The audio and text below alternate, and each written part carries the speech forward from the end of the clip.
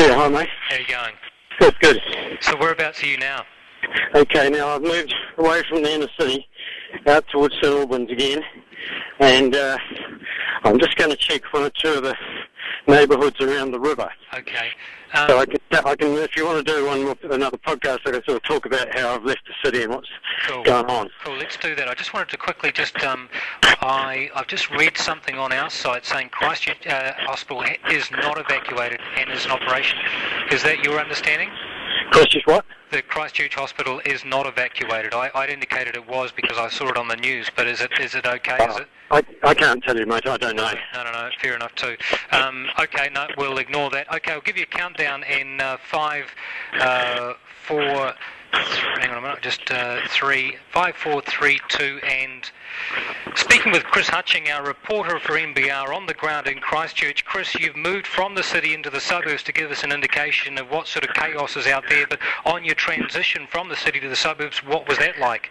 It was amazing. There are hundreds of people everywhere walking. There's a lot of cars parked up on the grass verges in the middle of main arterials. People have just opted to walk. In any other situation it would be a carnival-like atmosphere. People are walking through water. They are helping each other. One or two people are a little bit overwrought, not coping too well perhaps. As you leave the city centre, I went past the Catholic Cathedral on Barbados Street, magnificent old 100-year-old building, and one of the big domes has come down and a whole lot off the corner. You'd wonder if that would survive. But there were one or two modern buildings that went this time as well, which is a bit of a worry.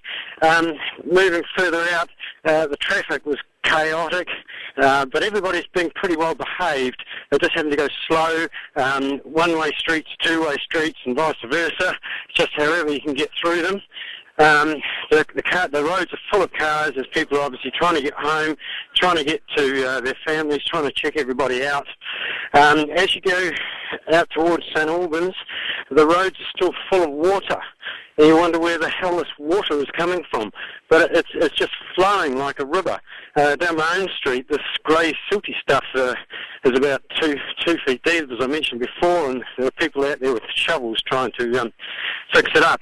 A number of the roads that have been recently repaired have been rent asunder once again. Just incredible. More so even than the first time. There's uplifting of the road surface. It's just amazing, and there's little volcanoes everywhere. But the water in the streams and rivers has come up at flood levels. Goodness knows why. It's just a frightening scene down there. We reported earlier on that there was early indications that Christchurch Hospital was evacuated. We're currently being told that that's not the case, that it is operational. They have set up triage centres around different places around Christchurch, Latimer Square in Central City, Spotlight Mall in Sydenham, and Sanitarium out in Papanui. Look, I know that you're on your way now just to check out some of those residential properties, and we'll check in with you very soon. Really appreciate your time, and our thoughts are with you guys down there. Thanks very much. Nice one, mate.